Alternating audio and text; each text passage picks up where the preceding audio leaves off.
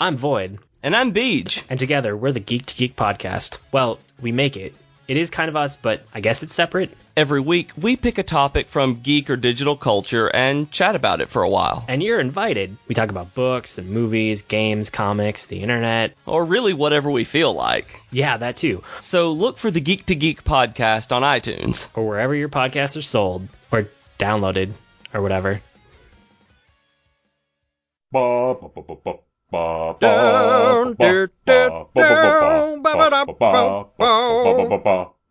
Comics. Hey everyone, this is Rob, your friendly neighborhood comic geek. And this is Liam, the languishing, lascivious Liam of Langley. Wow, that was extremely illiterate of you. Well, I try. We are the hosts of The Comic Box, part of the Geek to Geek podcast network. So, join us. Bop, bop. Oh, yeah.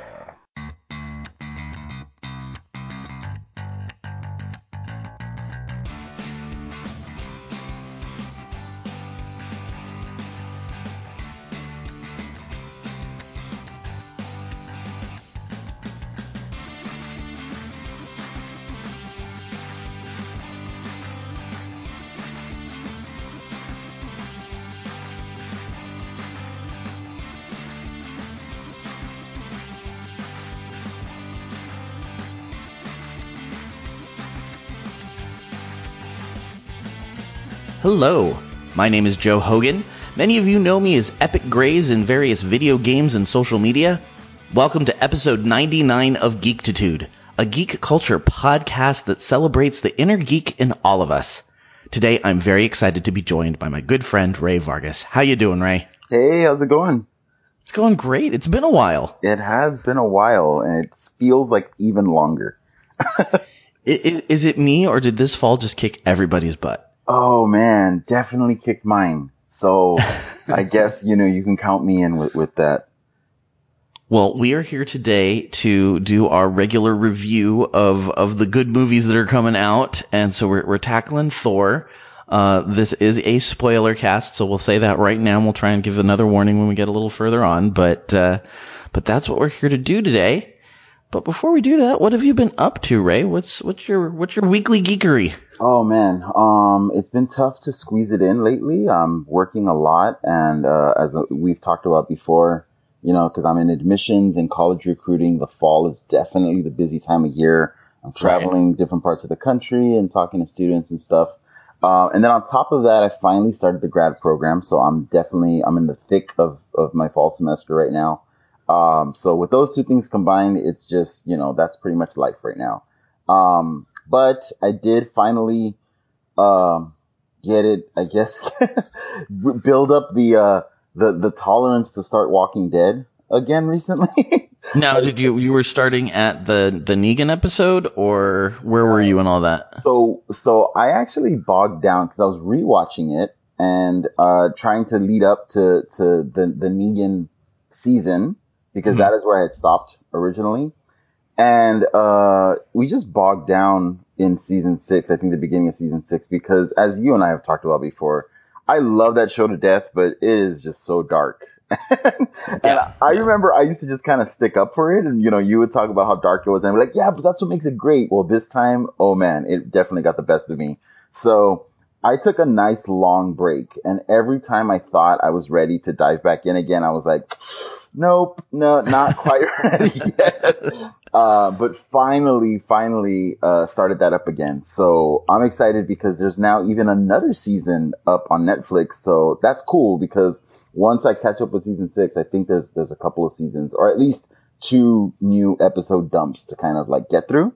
Mm-hmm. And beyond that, I've been doing some reading, actually. I've got a relatively new coworker, Gloria Rivera, who is she'll get a larger shout out later, but she's getting a shout out now. She makes, comic books and zines. She's also a graduate of LCAD, the school that I work for in my alma mater. And, whereas, I've always been into the superhero stuff, she's really into like the indie comic book scene.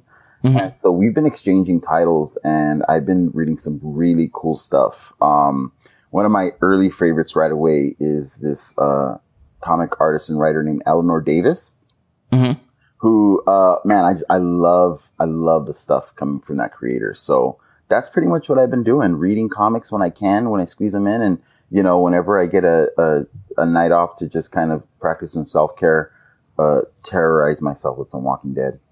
Nice. Now, what kind of comics does Eleanor Davis do? Like, what is she putting out?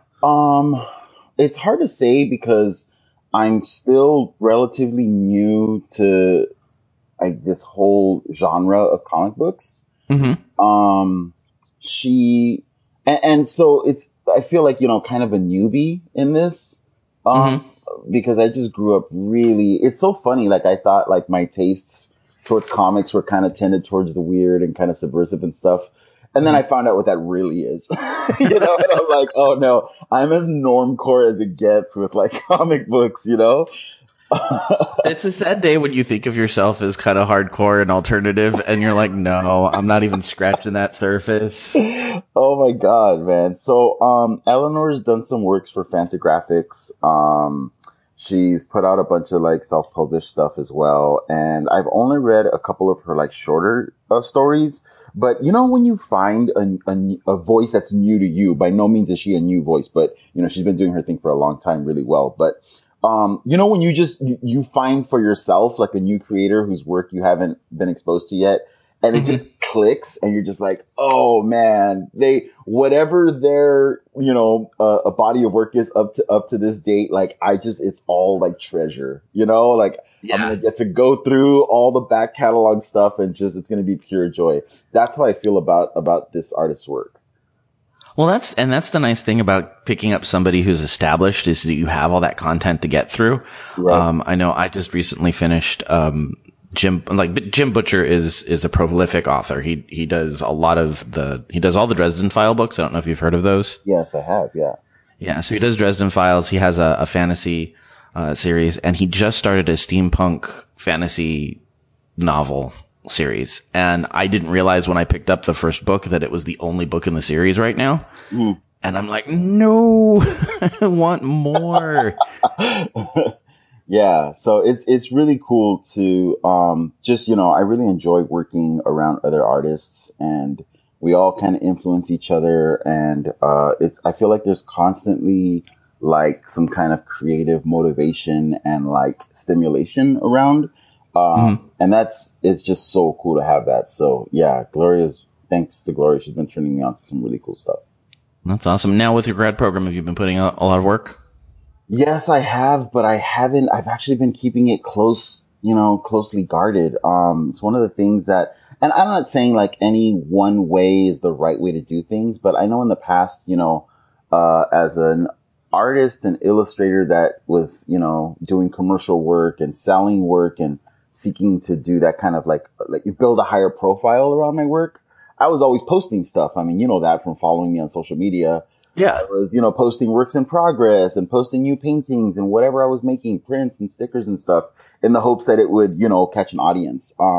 Nowadays, I feel like this is more of a long game that I'm kind of playing now, where in this grad program, I'm changing up my style a little bit. I'm definitely making work that's more personal. And so, I feel like I'm kind of like in an incubator, or like I'm like in a cocoon or something.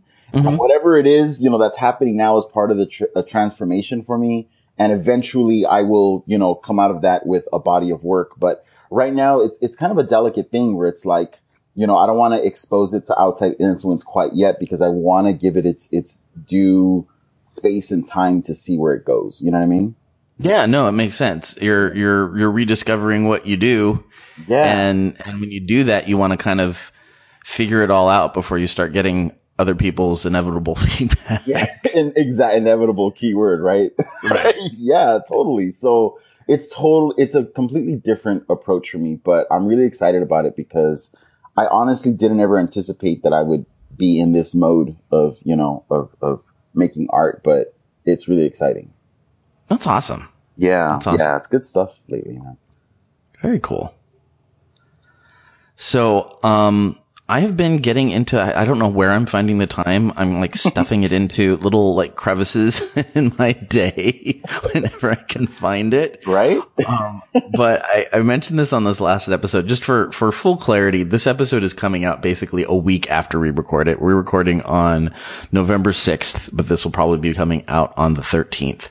And that's because the weekend, this is the time traveling thing. The weekend just before this comes out, Kelly Hightower's out here. We're doing Palm Springs Comic-Con. I heard today that Katie's going to be able to be there from Tea Time with Katie and Chelsea. Kenny Rodder's going to be there. There's a whole bunch of us going to get together. Wow. Yeah. Yeah, it's going to be a whole thing. So hopefully we've had a good time for the time traveling people listening to this. But I just recorded my last episode yesterday, so it feels like I'm putting in a whole bunch of stuff that I either forgot about yesterday or whatever. But just in the last 24 hours, I have rekindled my absolute obsession with Warcraft. Oh. Just in the last 24 hours, you said? Yes, because BlizzCon was this last weekend. And they're doing so many things to change it. A lot of people are really grumpy about the next expansion. It's going to be a Horde versus Alliance, very old school, bringing it back to its roots. And people are like, we've heard this story before, we're bored. And I'm like, no, this is great. This is what I love about Warcraft. It's, you know, I've become what they call bifactional, where you have characters on either side. And I'm like, dude, if we're going, I spent the weekend in a hotel room watching BlizzCon with my brother because we decided that we were going to get the virtual ticket and we were just going to take a vacation and the two of us were going to escape everything and watch BlizzCon. And we looked at this and we're like, well, forget our alts. We're going back to the Horde and we're going back to our roots. And so I've been trying to absorb all the information that's coming out on the next expansion and all the changes they're doing and what I need to do to catch up. So I've become a little bit Warcraft obsessed. That's really cool. That's like, you know, rediscovering your old love, you know, like making it new again. Yeah, well, I mean, it's going on 13 years that this game has been out. And it is my fandom. It's just for the last year or so, I just haven't had the energy or the time to invest in it. Yeah. And with all of these announcements, they've announced that, you know, this game has changed a lot over the 13 years. Completely different than when it first came out. And over the last year, they've been closing down these private servers, which are basically people who find a way to run the game in its like original form, like when it first came out. And thousands of people will find these illegal servers and they will play like the basic freshly launched game. Wow. And people are like, oh my God, it would be so cool to go back and do this. And Blizzard's going, they have to shut it down because you have to protect your IP. But they just announced at BlizzCon that they don't know when it's going to happen. It's going to take a really long time for them to do it, but they're going to actually establish classic servers where you can go back and play the game and it's like crappy, infinitesimal, you know, ways and go back and, like, it's one of those things that most people are like, oh, I would never want to do that. It was so horrible back then. But then you start talking about all the things that aren't in the game anymore and all the major changes they've made.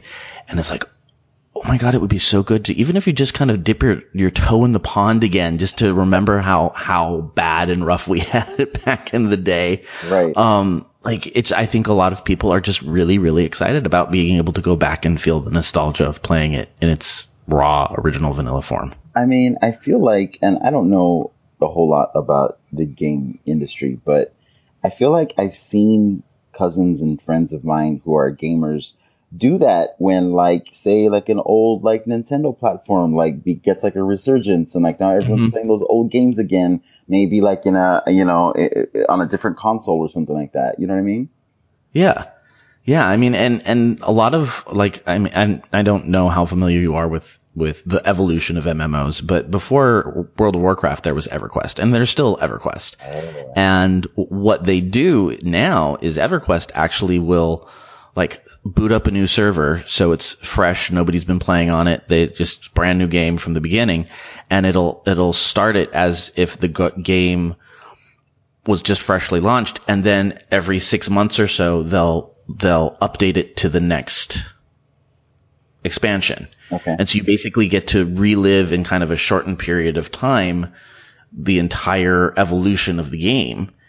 And so now people are like, well, if you're going to start this with WoW and you're going to go back to Classic, yeah, keep one or two servers where it's just the Classic, basic vanilla game. But then, let us take that journey back through all the expansions and love the stuff we loved about it and hate the stuff we hate about it and just have that experience again. That's cool. I feel like between knowing you and listening to you talk about this and then working where I work, I'm like, it's like this gaming culture is like constantly at the periphery of like my world, Mm-hmm. And I don't know if we've talked about this before. I'm pretty sure we have, and I swear I'm not like trying to just like sell the school, which is like my day job. But, our game art program at Alcat is really popular with young artists that want to work for Blizzard because we work so closely with them. Right. I don't know if have we talked about that? I don't think so, because I think I would be like all over that. Yeah. I would be like, get me in. Get me a tour. Blizzard's in Irvine, which is right by Laguna Beach. It's like right next door. And I know in the past, our game art students have actually gotten tours of the Blizzard facility. And we actually employ a couple of World of Warcraft artists.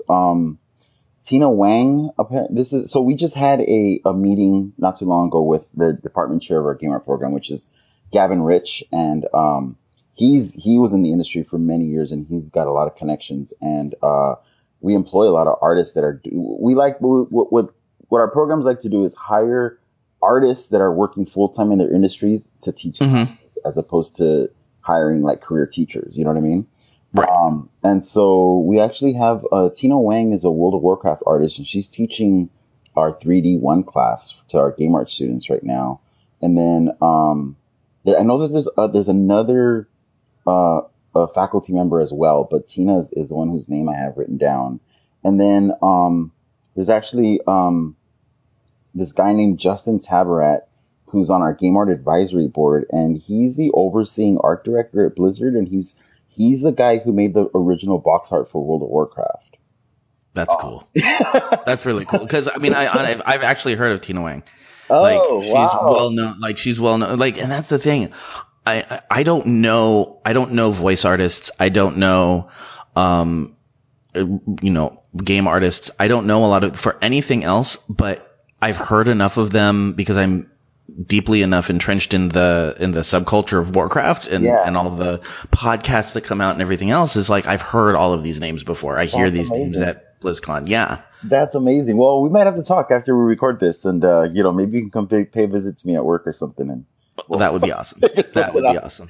Cool. I would lose my shit. That's awesome, dude. Okay, great. This is so weird. Worlds colliding from like totally different parts of my life. Like, that's awesome. I love that. I love when that happens. So yeah, I've been kind of obsessing about that. Like, it's just kind of been in the back of my mind constantly. And then because we watched Thor, I've been trying to find anything out about Avengers Infinity War. I kind of avoided it because I was like, honestly, the last couple of months have been so crazy. I'm just like, I don't have time for new input. I need to not. But after this, I was like, all right, what's next? I gotta get something else. Right. Well, when it's a source of joy, you're like, okay, I need some joy in my life. Let me dig for some news or info. Right. And then, I don't know if you know what NaNoWriMo is. I do not. Do I want to know what that is? Well, it's National Novel Writing Month. Oh, I've heard about this, where you write a novel in 1 month. Yes. Oh, yes. My friend Lorenzo told me about that. Yeah. So, again, this is on the 6th, although you're hearing this about a week later. As of today, I have 10,000 of the 50,000 words. Oh, wow. Wait, are you saying that as like how little you have or how much you have? No, as much as I have. Okay, good. I'm keeping in pace. You're supposed to do 1,667 words a day. Wow. I have a friend who's doing that. He's a writer. He's great. And he first told me about that and I was blown away that this is even a thing. And it sounds like an insane challenge. That's really cool that you're like killing it. Well, I'm just excited. I'm like, I find it really relaxing, and I've heard a lot of people talking about being writers. Like, I've never really thought of like, oh, I'm going to be a novelist, and I don't even know that I'm doing this for anything other than my own enjoyment of what I'm doing. But I've heard artists talk about, well, the characters will sometimes go in directions that I don't expect them to go. Or, I'm constantly surprised by what happens with my characters. And I'm thinking, okay, that's just silly. I mean, you're the one in control. You're the one writing. Like, it's obviously like you've plotted it out and it's going to happen. Yeah, no, it's not like that at all. Like, you'll be sitting there, at least the way I'm working now is I'll be sitting there writing and I'll be like, oh, well, this scene kind of has to go this way. And I didn't expect it to go that way. All right. Well, we'll just see where this leads. And then today, I got to a point where I'm like, okay, I need a character here.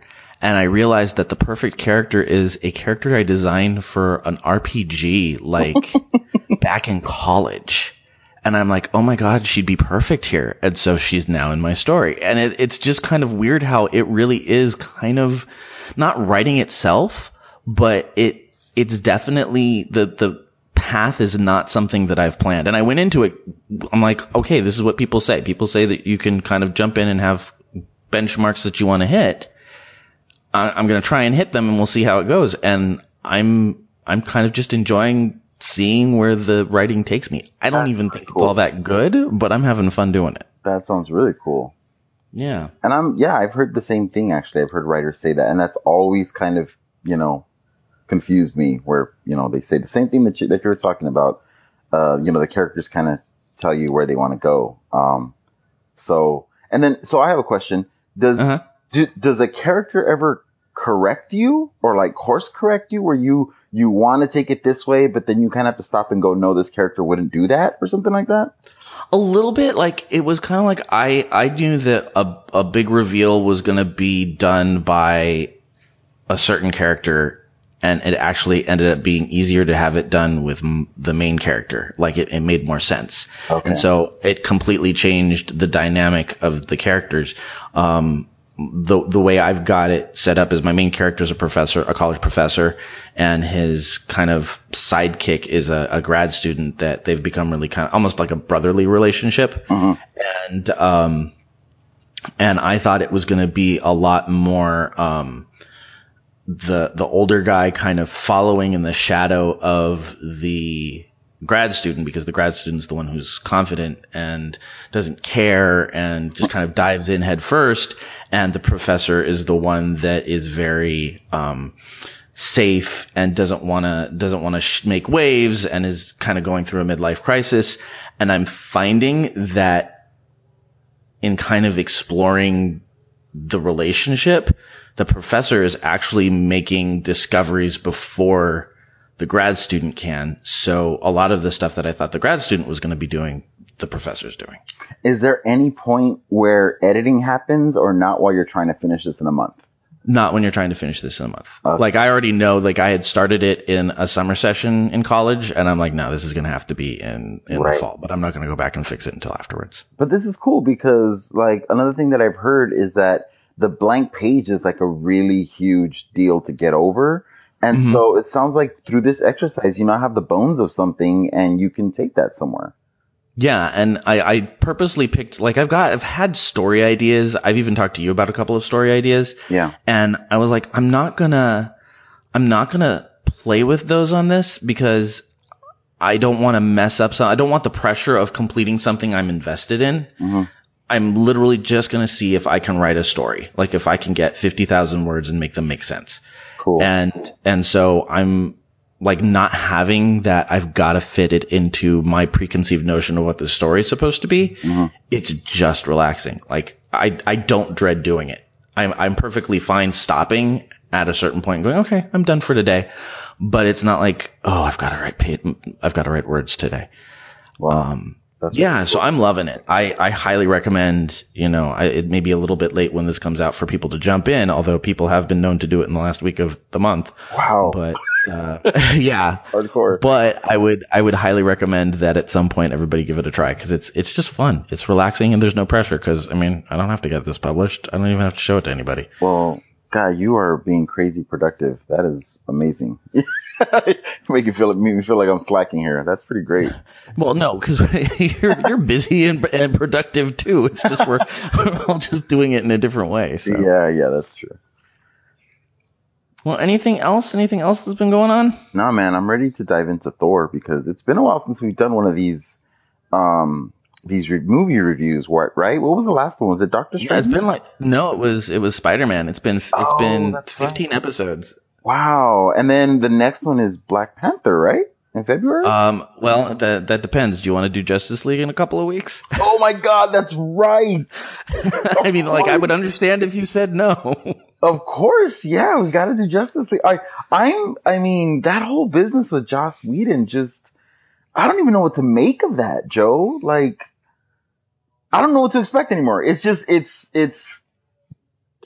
don't know. It's beyond my, I can't even build up hype for it anymore. Like, I just don't know what to do with it. I'm planning on going in and enjoying the fabulousness that is Gal Gadot. Okay. And the beautifulness that is Jason Momoa. Jason Momoa. Hell yeah, and man. That's all I'm expecting is to enjoy Gal Gadot's performance and Jason Momoa's body, and that's all. That's the only expectation I'm going in with. I gotta be honest, I'm pretty much there for Jason Momoa too. He's pretty damn awesome. Yeah, that dude's a specimen. So yeah, and I don't know. I'm kind of digging what I've seen so far in the material that's been released of this like Aquaman, like Aqua Bro, I'm sure I haven't coined that, but you know what I'm talking about, Oh yeah, absolutely. Yeah, no, it's just such an odd, like this is going to be the culmination of DC trying to catch up with Marvel, throwing everything together, see what would work, lots and lots of failures. Like this is such a Frankenstein of a movie. Yeah, it's going to be a beautiful hot mess. It is, and I'm the only reason why I'm excited to go is I want to sit there and watch the train wreck. And it may be amazing. It may be phenomenal, but it's going to be a beautiful train wreck if that's Yeah, I mean, even if it's a beautiful, perfectly done movie, the fact that it's gone through so much, you're gonna see the kind of straight as they're pulling it into that space as all of them forcing it to be a good movie. And this is pretty they're being pretty, I want to say, open with their interpretations of the characters, because I know, beyond Aquaman, kind of taking on the personality of Jason Momoa, this is kind of like a Team Flash kind of thing, right? Where he's like the young one in the group, along with Cyborg. Yeah, a little bit. Yeah, and I think he's supposed to have ADD or ADHD. Oh, okay, yeah, right. So, I mean, whatever, man. I'm there for it. Let's get it on. That sounds awesome. Yeah, no, it's gonna be what it's gonna be, and I'm perfectly happy to just sit there and just take it in. It's gonna be what it's gonna be. I'm not gonna have any preconceived notions on this one. Oh, what an age we live in as comic book fans. It's so odd, Ray. Yeah. It just the number of today I saw a bumper sticker. Well, it wasn't bumper. They had instead of those little stick figure families, it was zombie families, and then on the other side of the window was a TARDIS, and I'm like, where were we living? When did this happen? Because this is not the only car art that I have seen that is geek. I was driving back from San Diego Comic-Con this summer, and somebody drove past me because my license plate says geek in it. These people passed me and flashed me the live long and prosper sign. Yes. I just don't know what, if you had told 14-year-old me that this is the world we were going to be living in when I was 40, I just don't know. Right. I know. I give, sometimes I show examples of my old sketchbooks from when I was a teenager with prospective students. And, I thought I would assume that I would have to explain who some of these characters were that I was drawing, but nope. Everyone knows who Nightwing is. I'm like, that's okay. That's wow. All right. You guys know who Nightwing is. That's great. All right. Well, we ponder the world that we live in. We're going to go to a commercial break, and then we're going to come back, and we're going to talk about Thor Ragnarok. Hey everyone, I'm Katie. And I'm Chelsea, and we're the hosts of the podcast Tea Time with Katie and Chelsea. We are two best friends who love pop culture. We try to have a female perspective on things, but we really just talk about anything we like. What are some recent topics we've done, Katie? Well, we've talked about girl power songs, Wonder Woman, Veronica Mars, young adult fiction novels, San Diego Comic-Con, and so much more. So grab your cup of tea or whatever your drink of choice is and download our podcast on iTunes or Stitcher and start listening today. Greetings from TG Geeks Webcast, where Ben and Keith, the two gay geeks, talk about all aspects of geekdom and nerdery. Sci-fi, comics, film, horror, genre, you name it, we talk about it. Find our episodes each week on tggeeks.com. Visit our Facebook page, TG Geeks Webcast. On Google Plus and YouTube, look for us as Two Gay Geeks. You can tweet at TG Geeks and at the Two Gay Geeks. Or call our feedback line at 469-TG-GEEKS. That is 469-844-3357. Happy listening. Peace. Cheers. And we're back. And we are talking today about Thor Ragnarok. But before we do, I just want to remind you a couple of things. First of all, you should know that episodes 71 and 72 of the Comic Box goes into great depth on Thor Ragnarok. 71 is Rob's, and I'm sorry, not episode, issues. Issue 71 is his covering of the backstory and all that wonderfulness that we like to kind of set up the movie, and then a good review on 72. So please make sure and check out Rob and the Comic Box because they are awesome episodes. I always watch them, or I listen to the episodes between watching the movie and recording my episode.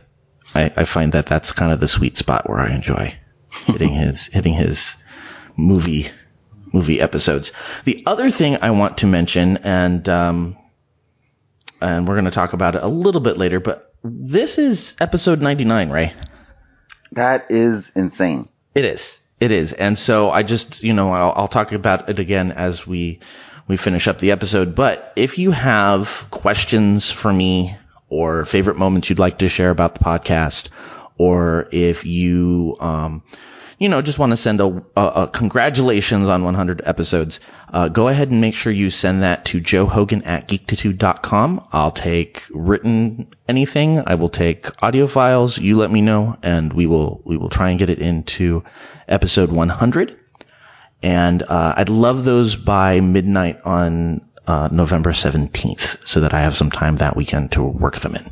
But that is coming up next week, and it's kind of crazy. Yeah, that is. Whoa.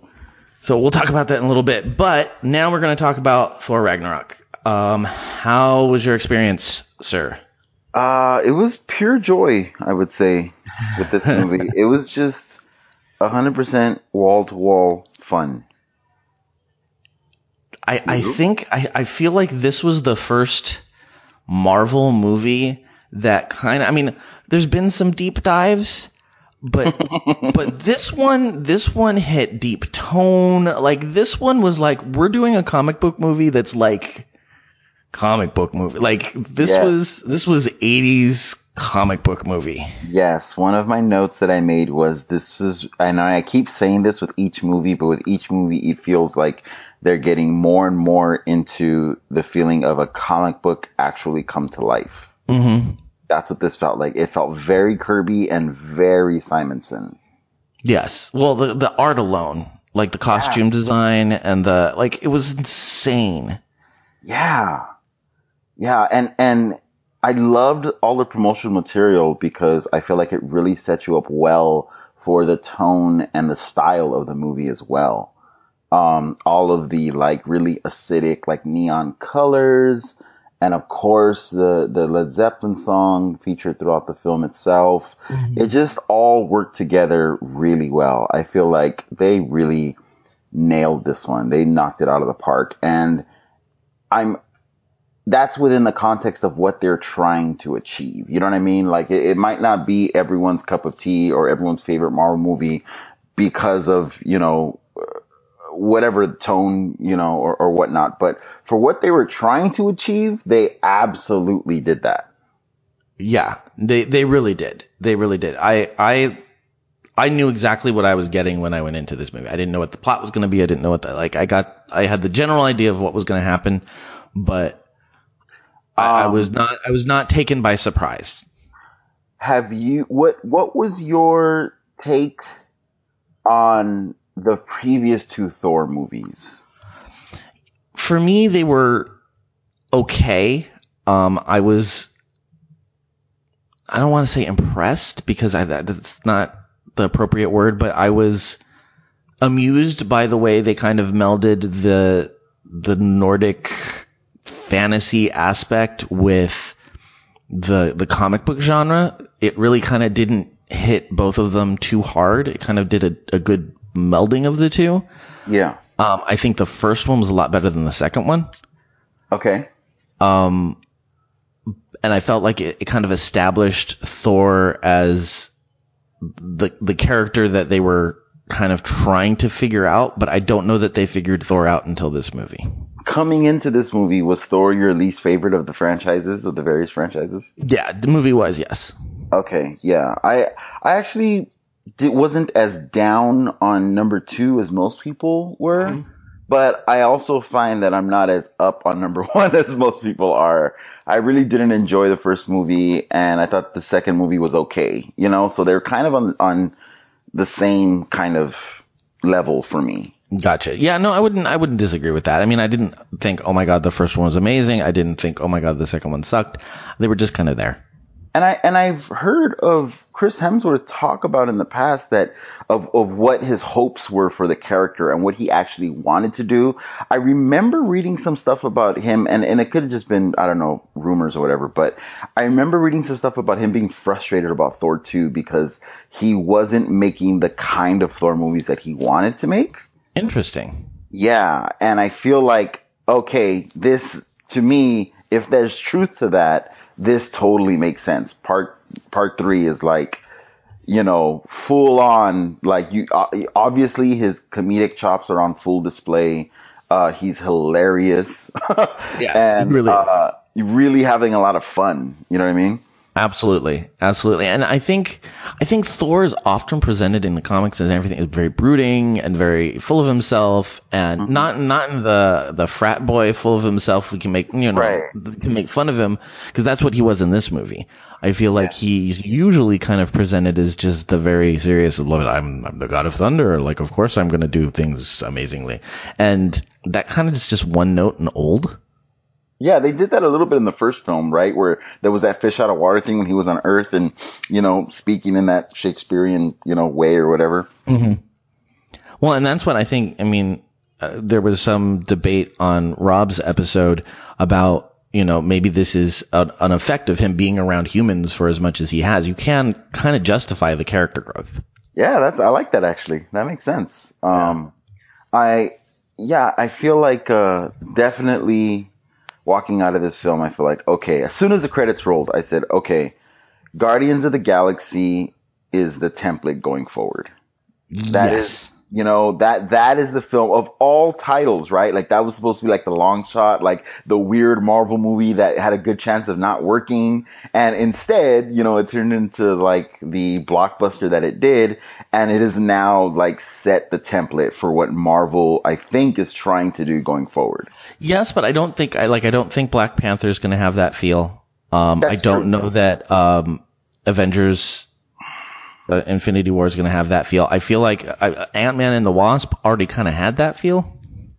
Yeah, but I feel like they're, because Ant-Man the first one, that was already in production for forever, right? So I feel like, if that had come out before Guardians, I feel like that would have kind of stolen some of that idea of like, oh, look, it's like funny and, it's like action, but it's got that comedic kind of zany element to it. But I think because Guardians did it so well, it almost seems like they've always been trying to nail this kind of balance. Mm-hmm. And the first Guardian seems like it did it the best. And now I feel like this movie has done it the best. Like this has topped that. For me, this has topped that. Yeah, I can see that. I enjoyed it. Like, it went fast. It didn't feel like it didn't drag.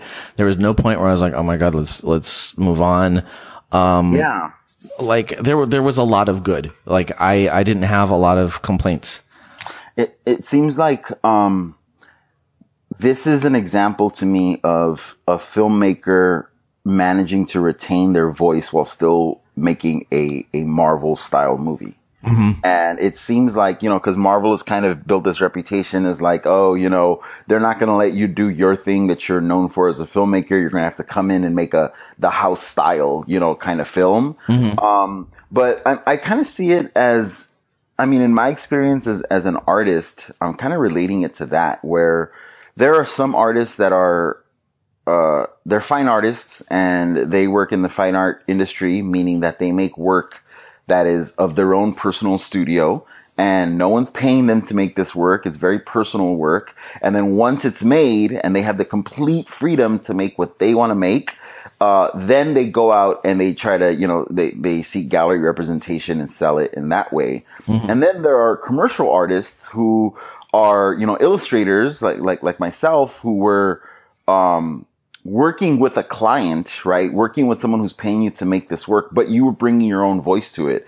And there's a different balance of that translates to success for different artists. I feel like, some artists just would hate the idea of someone else having a say over what they're making. Mm-hmm. And then there's some artists like myself. I always felt like that was a really crucial component. Like, for me, the artwork that I enjoyed making was a collaboration where I had to factor in someone else's restrictions, opinions, requests, whatever. And that kind of kickstarted my creative process. Mm-hmm. And whatever I was going to make was a combination of those two things. And it seems like with someone like, my God, his name is, I'm drawing a blank on his name, the original guy on Ant-Man. Shaun of the Dead guy. Yes, Edgar Wright.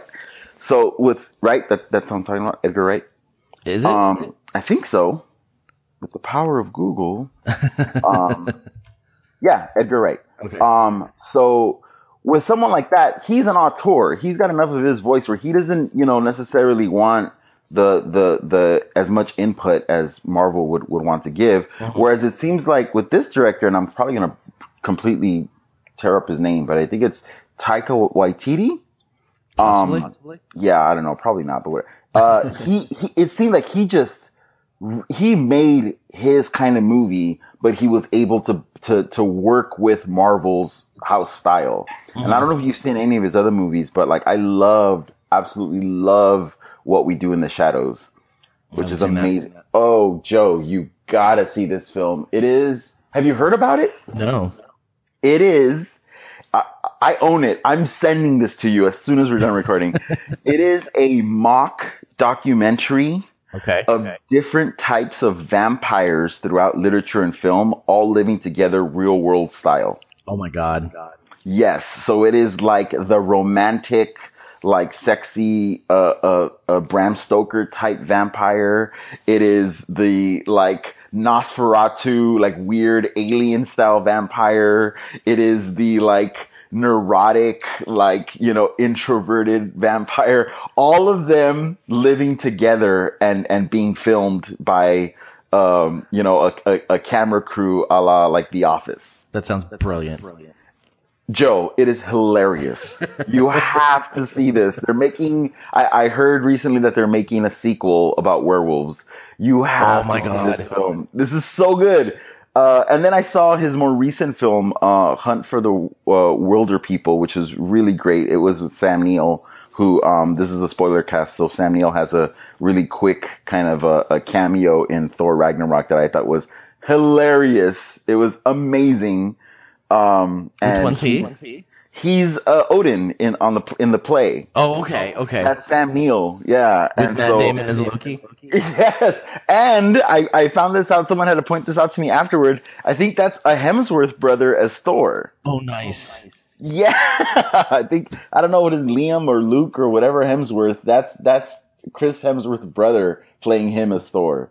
That's great. Yeah, which is so amazing. But anyway, back to the filmmaker. I just thought he did a great job with this. And it's definitely, once you see his other films, Joe, you'll see what I'm talking about, where he definitely, this is his voice just molded into that Marvel style. Right. Well, that's awesome. I really enjoyed the film. Was there stuff that bothered you about it? Any bad that you have to get off your chest? Oh, wow. Something that I think worked maybe 90% of the time was that what you were talking about, like the lightness and brevity and kind of flippancy with how they dealt with certain dangling plot lines or whatnot. I think it definitely worked in the favor of the film most of the time to keep the plot moving and keep it running along. But I think with a couple of things, it felt kind of dismissive or kind of like an afterthought. I feel like they maybe did that maybe 10% too much. Gotcha. That's about it, though. I mean, there was a couple of heavier moments, but they didn't try to overdo it. No. Whereas I felt like Guardians of the Galaxy 2 kind of overdid some of the heavier moments, and this film didn't. Yeah. Well, and I gotta say, Cate Blanchett as Hela. Yeah. I like the fact that she had a sense of humor, that she was not afraid to be a little bit silly here and there. Right. And it made the character a little bit more enjoyable as opposed, because that character could very easily be angsty broody. Yeah. No redeeming qualities whatsoever, where like there was a lightness to the character that I did not expect at all. Right. And I feel like Cate Blanchett's just one of those actors who, she doesn't know how to do anything halfway. Mm-mm. She's going to approach every role, like it is the ultimate role, and it shows in her performances. Yeah. And I read in a review, which is something I hadn't considered, just a really great choice of putting together, pairing this filmmaker who has a kind of light comedic style with a plot and subject matter that could potentially have been one of the heavier and grittier and gloomier Marvel plots, because we are talking about, the Ragnarok. Yeah. Doomsday, basically. And so like you said, like with a character like Hela, where there was that bit of comedic influence, it could have definitely gone another way. Yeah, no, definitely. And, the other character that kind of, surprised me is, I will be honest, just like, okay, I got into major trouble. Lots of people got on my case because I said I couldn't Chris Pine, Steve Trevor in Wonder Woman. And so many people, I don't think no, he was perfect. He was a perfect Steve Trevor. I was like, well, I couldn't, no, I saw him as Chris Pine and I could not get away from it. And I am not at all oh my God, I just had his name. Jeff Goldblum. I know that's what we're not a Jeff Goldblum fan. I did not fall into the, oh my God, it's Jeff Goldblum being Jeff Goldblum, even though it was Jeff Goldblum being Jeff Goldblum. Like, it was just a perfect match of actor and character that I was like I kind of was able to forget that it was Jeff Goldblum, almost, even though it's almost impossible to forget that it's Jeff Goldblum. Oh, that's amazing. That's great that it works on that end, because to me, it was totally Goldblum as Goldblum, and I loved it. I loved every second of that performance because I love Jeff Goldblum and I love how weird he is, and he just embraces it. So to me, on the other end of that, it worked perfectly. Yeah. I mean, I will clarify. I don't have a problem with Jeff Goldblum. I think he's phenomenal, and I will watch him interview any time of the day. It's just sometimes when he's supposed to be playing a character, you can't divorce Jeff Goldblum from the character. And this one, I think the character was just already so written for him that it just worked. I am dying to see a scene with the Collector and the Grandmaster now. Yes. I can't wait to see that scene. Let's see, what else? Have we talked about Chris Hemsworth on the recording, or was this all us fawning before we hit record? No, I think we talked about him while we were recording. Okay. Before we get to, I did think of one thing that I didn't mind, but I was like, I could have done without. I wanted to see more Stephen Strange. I wanted to see more Doctor Strange, and I felt like his use in it was kind of like it didn't, like you could have taken it out of the movie and it wouldn't have done anything. Oh, see that made me feel even more like a Marvel comic book experience, because there's always that like 2-page cameo. That's a good point. Oh, that's a good point. Out, and it's like you could easily not have that in the comic book, but that is what makes it so Marvel, is that they've created this universe where, instead of Spider-Man just going to some doctor, he goes to Doctor Strange. You know what I mean? Right. And I feel like that's a big payoff that now is paying off for these, but literally paying off for these movies that the Marvel Cinematic Universe has. It's just amazing that they've achieved this. It kind of boggles my mind when I think about it, that now they're almost, I mean, I know there is the comic book universe, but now the movie universe exists separately from that for a whole generation of fans who will regard the cinematic universe the way we have all regarded the comic book universe growing up. That's a really good point. And I guess, I mean, like I said, it's not that I didn't like seeing him there. I just wanted more of him. When I heard that he was going to be in Thor, I was like, I'm excited about Thor now. And I didn't get enough of him. But you're right. There's so many comic books where there's like 5 panels of a cameo, and then they move on with their life. So you're absolutely right. Yeah, to me, it was just the right amount. I think too much. It's like, I didn't want this to be like a Strange and Thor buddy movie. I was super glad that it was more of a Hulk and Thor buddy movie, because all of that was gold. Yes. All of it. Yes. I loved when we're getting into spoilers, folks. I loved it when the Hulk did the whole puny god thing to Thor. And Loki's reaction, he's like, yes, now you know how it feels. That was so good. Yeah, the Hulk is and needs to be a supporting character. I think we've stated that before, but it's just like further cements that fact about the Hulk. No need to make any more standalone Hulk movies. I think him as supporting character works great. And I was prepared to cringe myself out of the theater when I realized that they were going to give him more of a speaking role. I was like, oh no, this could be so bad. And could have been. Right? It could have been so bad. And I was really, really surprised with how they handled it, because it worked. It totally worked. It really did. Now, I think, ladies and gentlemen, if we are repeating this, we apologize, but we did talk a little bit before, which we should know better by now, that we shouldn't talk about what we're going to talk about before we actually start recording. But yes, both Ray and I were talking about, Chris Hemsworth, and I went into this thinking, you know what, at the very least, even if it's a terrible movie, which I didn't expect it to be, but even if it was a terrible movie, I could look at Chris Hemsworth. I think there's like a collective gasp in the movie theater. Like certain scenes, this guy just like, they cast the perfect Thor. He is Thor come to life. Like, yes. I can't imagine anyone else playing this role better. And you mentioned, I think it was you that said, because I said he's starting to get up there. All of them are in age.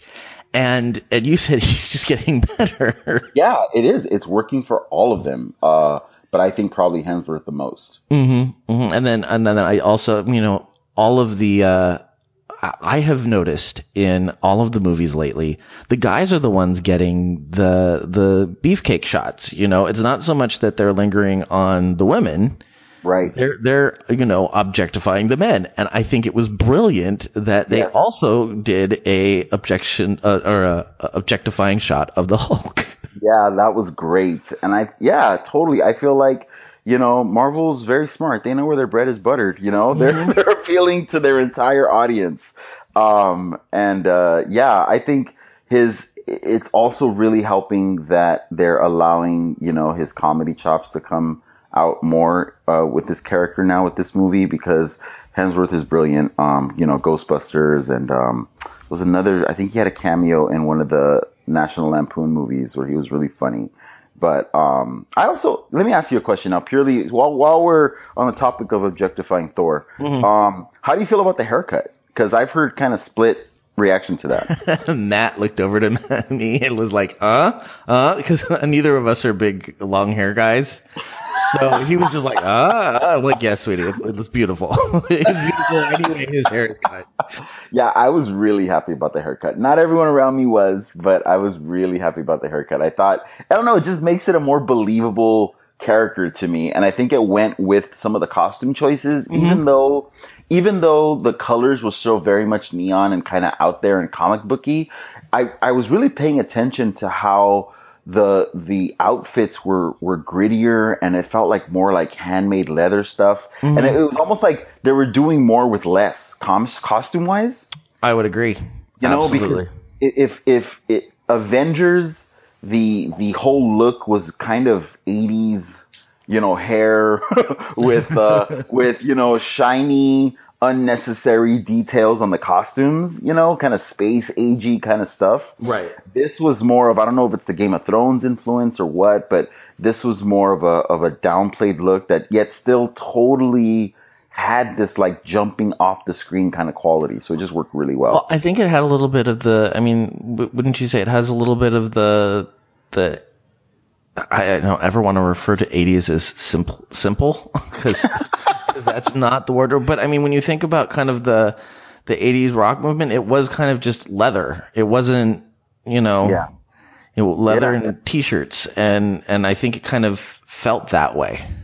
That it makes the Led Zeppelin choice even more. I know they're a 70s group, but still, I think the music, everything just worked together. Just the art direction and the score and the writing was all great. I do have one more thing to bring up. I don't know if there was anything else you wanted to touch on. Just Valkyrie. We didn't talk to Valkyrie at all. I was saving the best for last, man. Tessa Thompson rocked my damn world. I mean, I want to see more Valkyrie movies. I completely fell in love with this character from her first scene. She like totally owned that role. It's almost a thing now where it was like I didn't even realize that this character was missing from these movies, and now like I can't imagine them without her in it. And I was ready to go into the movie going, she's the thing I'm going to hate about this movie. And I don't know why. She felt in all the promos, she just kind of felt out of place. Interesting. And yeah, she wasn't gelling for me.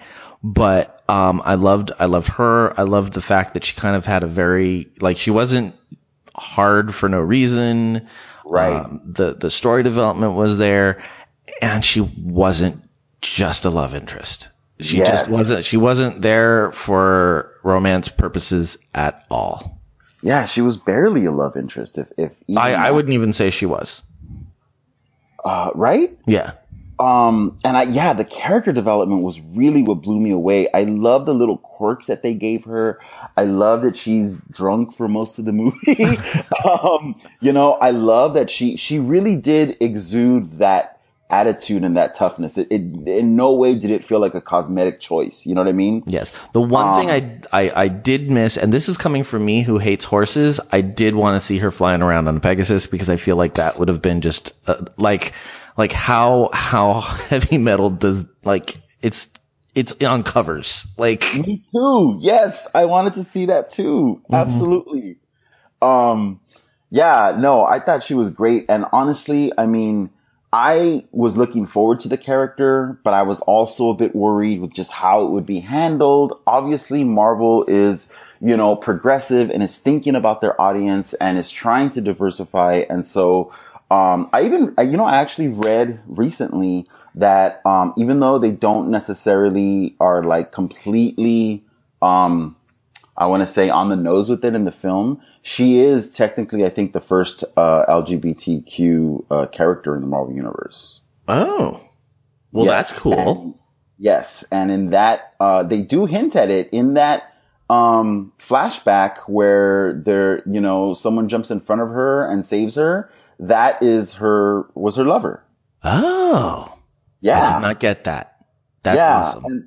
So I was totally stoked on the character going into the film, and I was just hoping that, they wouldn't mess it up or, maybe, I don't know, take a wrong turn. And I was really, really blown away with how they handled the character, how her story was not dependent on Thor. You know, she had agency. You know what I mean? Like, she was fighting for her own reasons at the end there, you know? And in all honesty, when she was fighting, neither of the guys took a moment to be impressed. It was just, I mean, like, I feel like that's an important thing. Like, they just expected, she's a badass, she's gonna do badass things, and there we go. Like, there was no like, oh, she's really actually a good fighter. Like, you know what I mean? Yeah, absolutely. Right away, Thor was impressed, as was, I think it was Loki, when they were like, oh, you're a Valkyrie. Like, whoa, you're a badass, you know? And I love how to me, and I don't know, you know, tell me if I'm reading into this, but I don't think I am. I think they were definitely some winks and some nods towards, like, you know, taking over someone's land and, you know, coming in and pushing people out of the way. And, you know what I mean? There was some of that in the story that I feel like if you're gonna nod to things that, you know, part of the social conversation that's happening nowadays, I think that was a really great way to do it, where, you know, obviously sci-fi has always been a sort of avenue for that, where you can take, you know, build allegories or whatnot. And I love that Marvel films are taking that on as a challenge, because they don't have to. No, they really don't. You know, this is just work as, you know, pure popcorn, you know, entertainment. But I really love that aspect as well. It's just like another layer that just really makes it awesome for me. Yeah. No. Okay. I don't know how much other good stuff I can say about this. Like, I don't know that, like, this doesn't surpass my love for Civil War, which still is just like oh my God, I love this movie so much. But it's definitely up there. It's up there with Ant-Man's one of my favorites, and this is definitely up there with my favorites. We're going to have an episode soon where we start ranking the Marvel movies, man. Oh man, maybe that's our end of the year one. That would be awesome. Yeah, because we'll include that in there somewhere. We're going to fight. We're going to fight.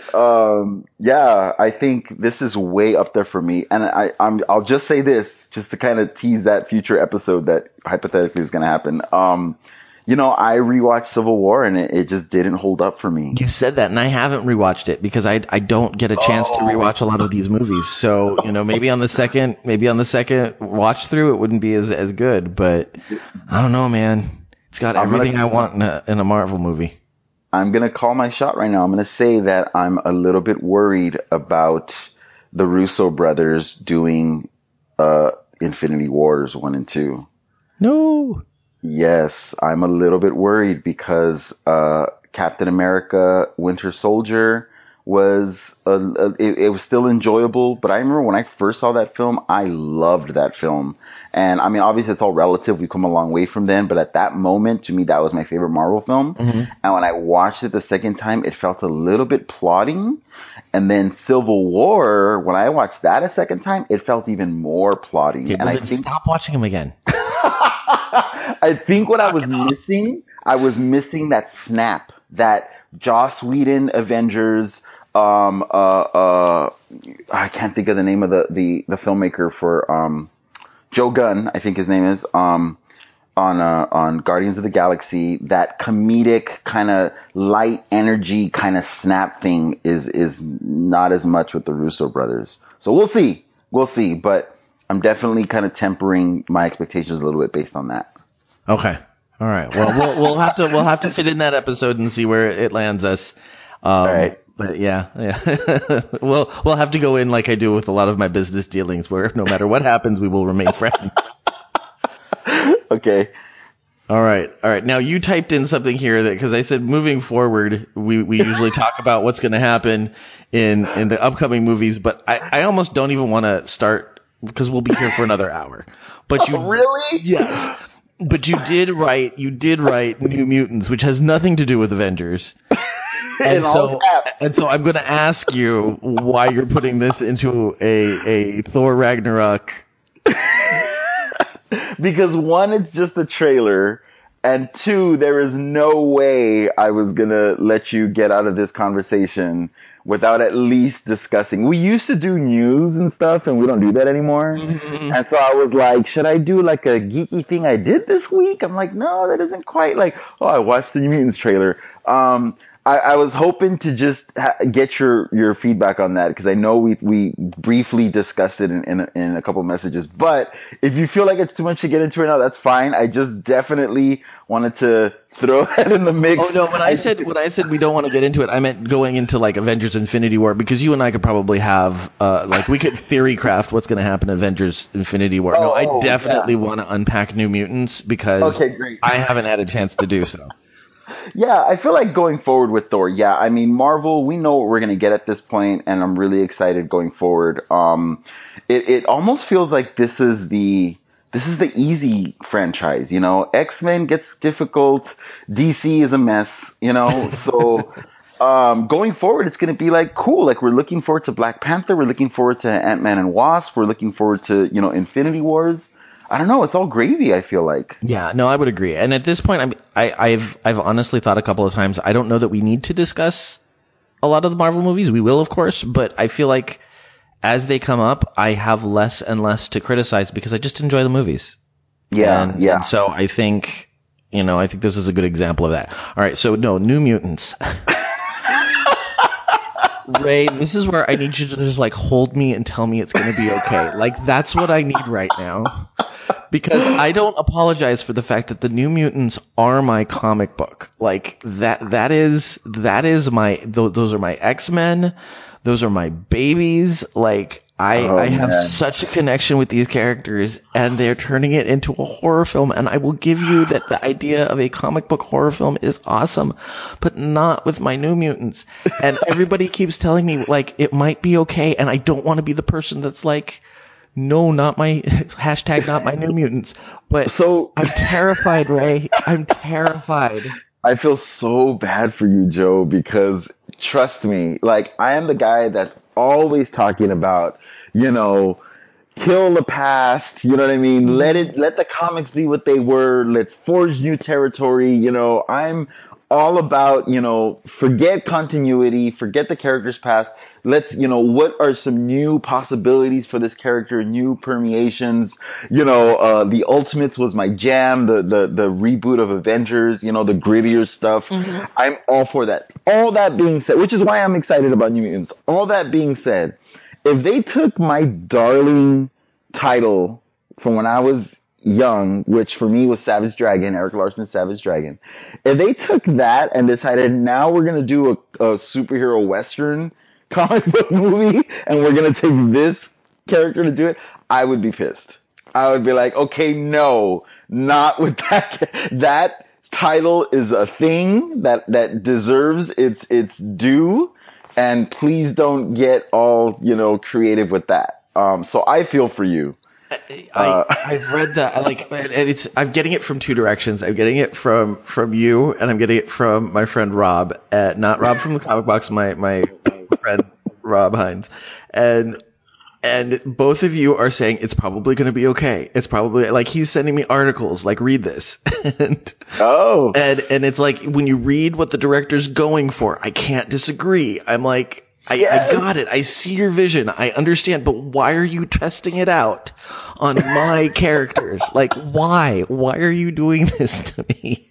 I mean, I almost feel like I don't really have a place to argue with you on this, because I am not as familiar with this title as you are. You know, it's beloved by you, and I've read a few issues, and I'm aware of the various storylines, especially the landmark ones. But you know, I'm not as invested. So from my understanding, and I know we talked about this before, there was always a horror element to the series, right? I mean, it was about, you know, their family connection as a group, kind of what the X-Men has always been about. But with New Mutants, they were kind of refocusing that part of the book. But there was like a demon bear, and there was like a character who lived in hell. And they went very dark for teenage characters, and the two big landmark, I think, storylines are the demon bear and the Magic storyline, Magic's right? whole storyline, which leads into the Inferno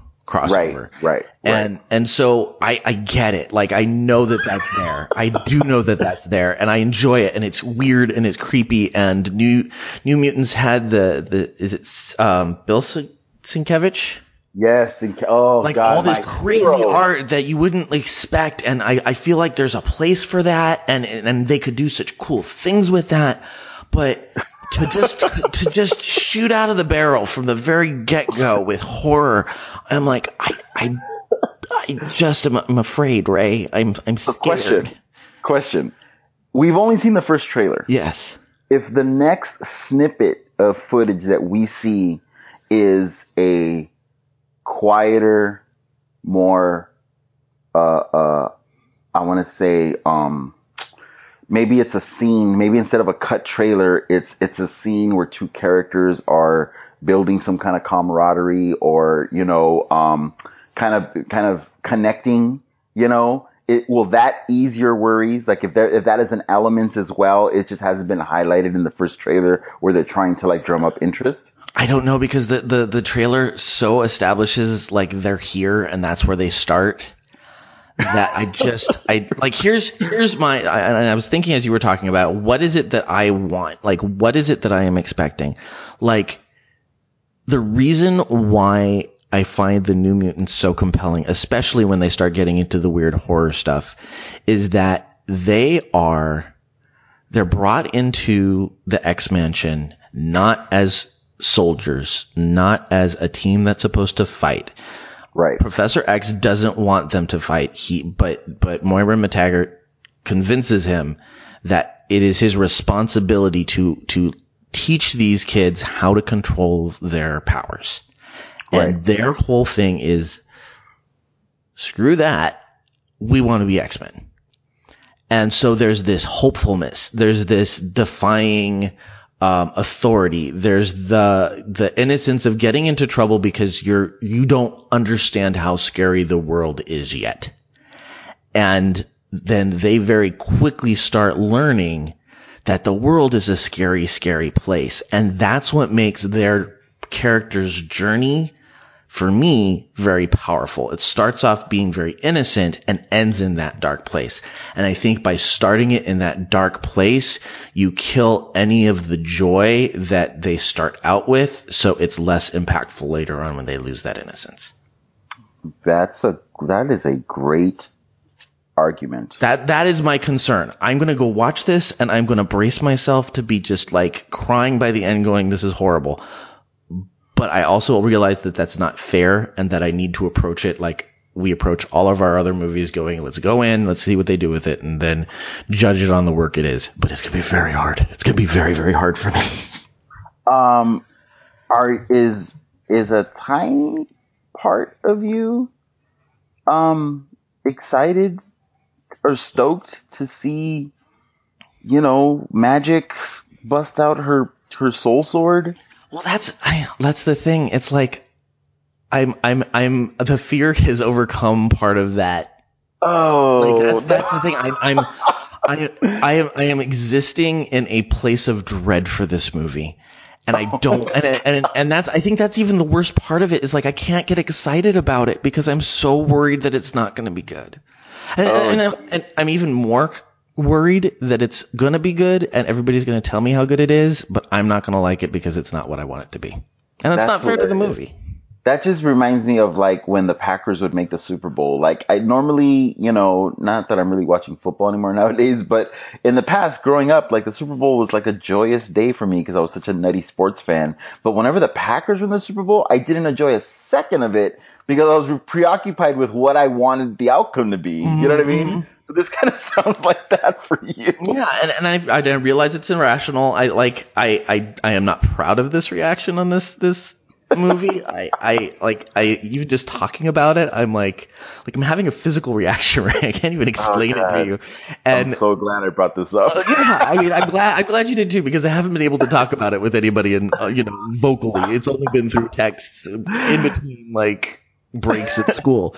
So I'm hoping that it will be good, but I'm not even in a place with this movie yet that I can look forward to it. Like, I'm just dreading. Like, it's going to be like a root canal. I'm just going to have to get it over with.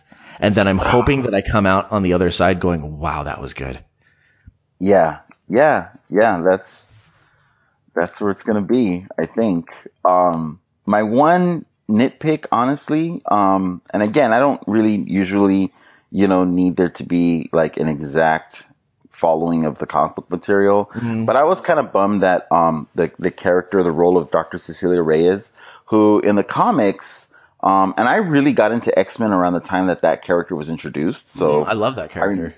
Yeah, and in the comics, she's an Afro-Latina, which is amazing because, of all the X-Men characters, like, that's very rare that they would have not just a Latina in the role, but, like, specifically an Afro-Latina, which, like, never gets any, any kind of exposure. And Rosario Dawson was originally in talks to play that role, which I thought would have been perfect. And it ended up going to Alice Braga, who I'm sure she's going to do a great job. I like her in other stuff that I've seen.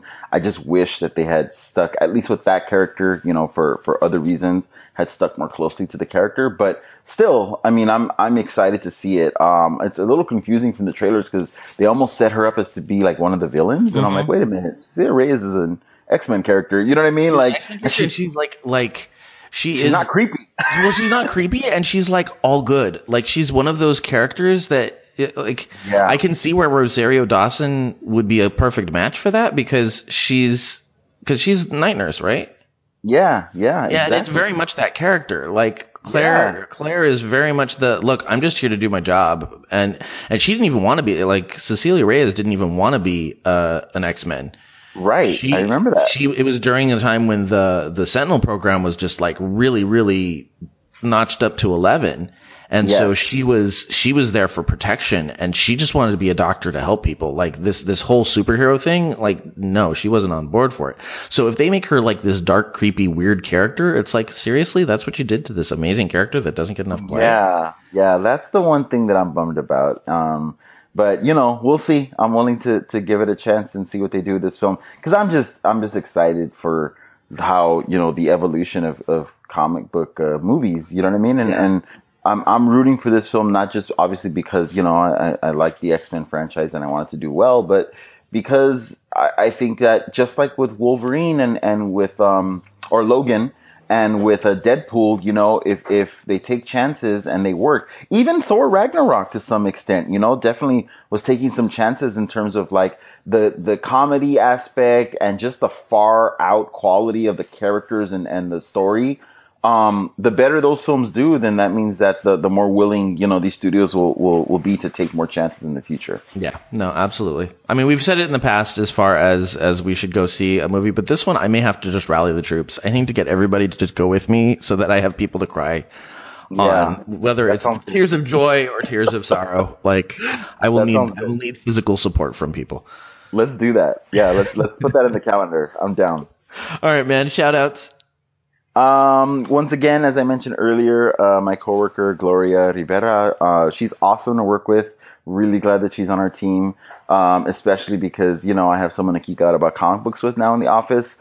Albeit she is into a much different genre of comics than I am, but even that is awesome because she's, after reading comics for all the years that I have, she's exposing me to new things, and I'm really enjoying that. So shout out to Gloria. Awesome. Palm Springs Comic-Con was the weekend before this published, and I don't think anybody understands how much work goes into second year comic conventions. So I just want to tip my hats off to Alex Collego and his people for putting on an amazing Comic-Con. So just, bravo to Alex, and he's been on our shows before, and just thank you for throwing an amazing event in a wonderful city. Cool. Coming up next week, Ray, we're hitting episode 100. That is I can't wrap my head around that. I know. I'm excited and a little nervous. So, next week's going to be all sorts of different than we normally do. I'm going to be having interviews. We're going to have a panel from Palm Springs Comic-Con put in there. Rob from the Comic Box is actually going to host the 100th episode, and I think I'm going to get interviewed. So it'll be a very interesting episode. I hope you guys will all join us, and I hope you guys contribute. If you've enjoyed the show, if you've come in from the very beginning, if you've come in halfway through, if this is your first episode, go ahead and send me a shout out. Let me know what your favorite moment or favorite episode or favorite guest was on the show. You can send me an email at joehogan@gmail.com. I'll read it on the show, or you can send me an audio file for all my podcast friends out there. Just let us know what you've thought of the show thus far, and we'll try and include as many of those as we can.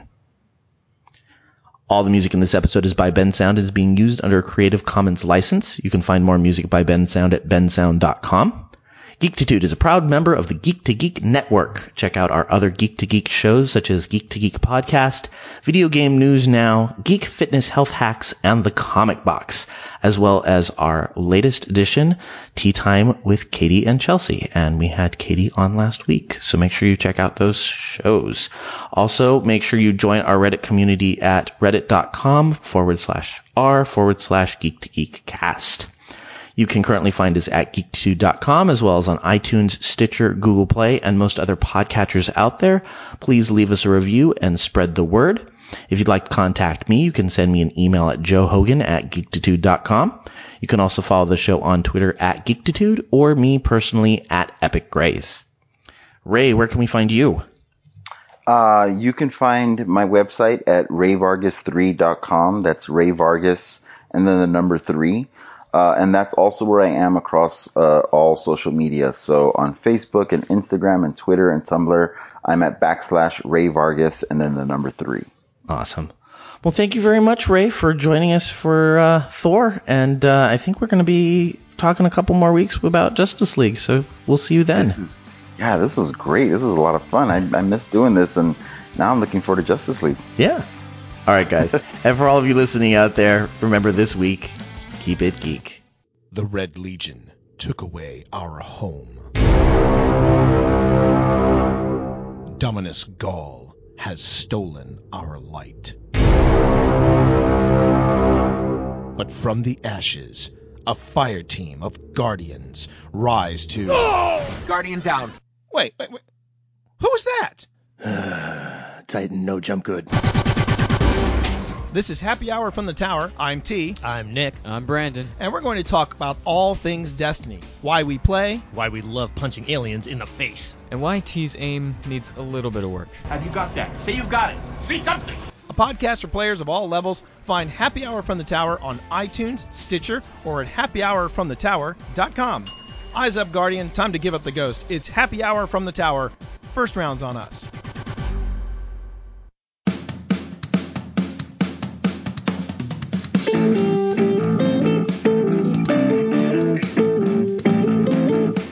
That theme song means it is once again time to promo the Geek Wolfpack podcast. I'm your Papa Wolf, Nick Kelly. And I'm your Mama Wolf, Stacia Kelly. And I'm Thermal Wolf, Brandon Kelly. Here on the podcast, we're just a couple of generations geeking out and sharing what we think we think. We'll share the latest nerd news and sci-fi happenings. Looking for life hacks? I'll tell you if there's an app for that. And I'll give you the latest from a gamer's point of view. Plus, every episode includes some of what we like to call ADHD D&D. I'm a healer, and I killed a dragon. Spoilers. So join us here at the Geek Wolfpack Podcast. Join us on iTunes, Stitcher, Blueberry, or wherever you find your podcasts, or simply at geekwolfpackpodcast.com. And as always, geek out.